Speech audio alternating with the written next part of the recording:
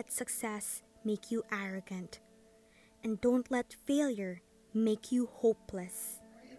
The beauty of success is lost the moment your soul loses its humbleness.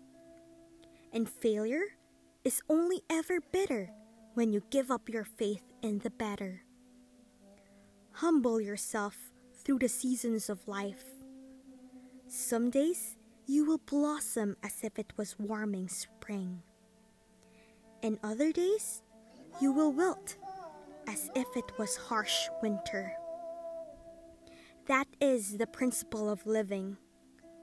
Hold yourself to yourself.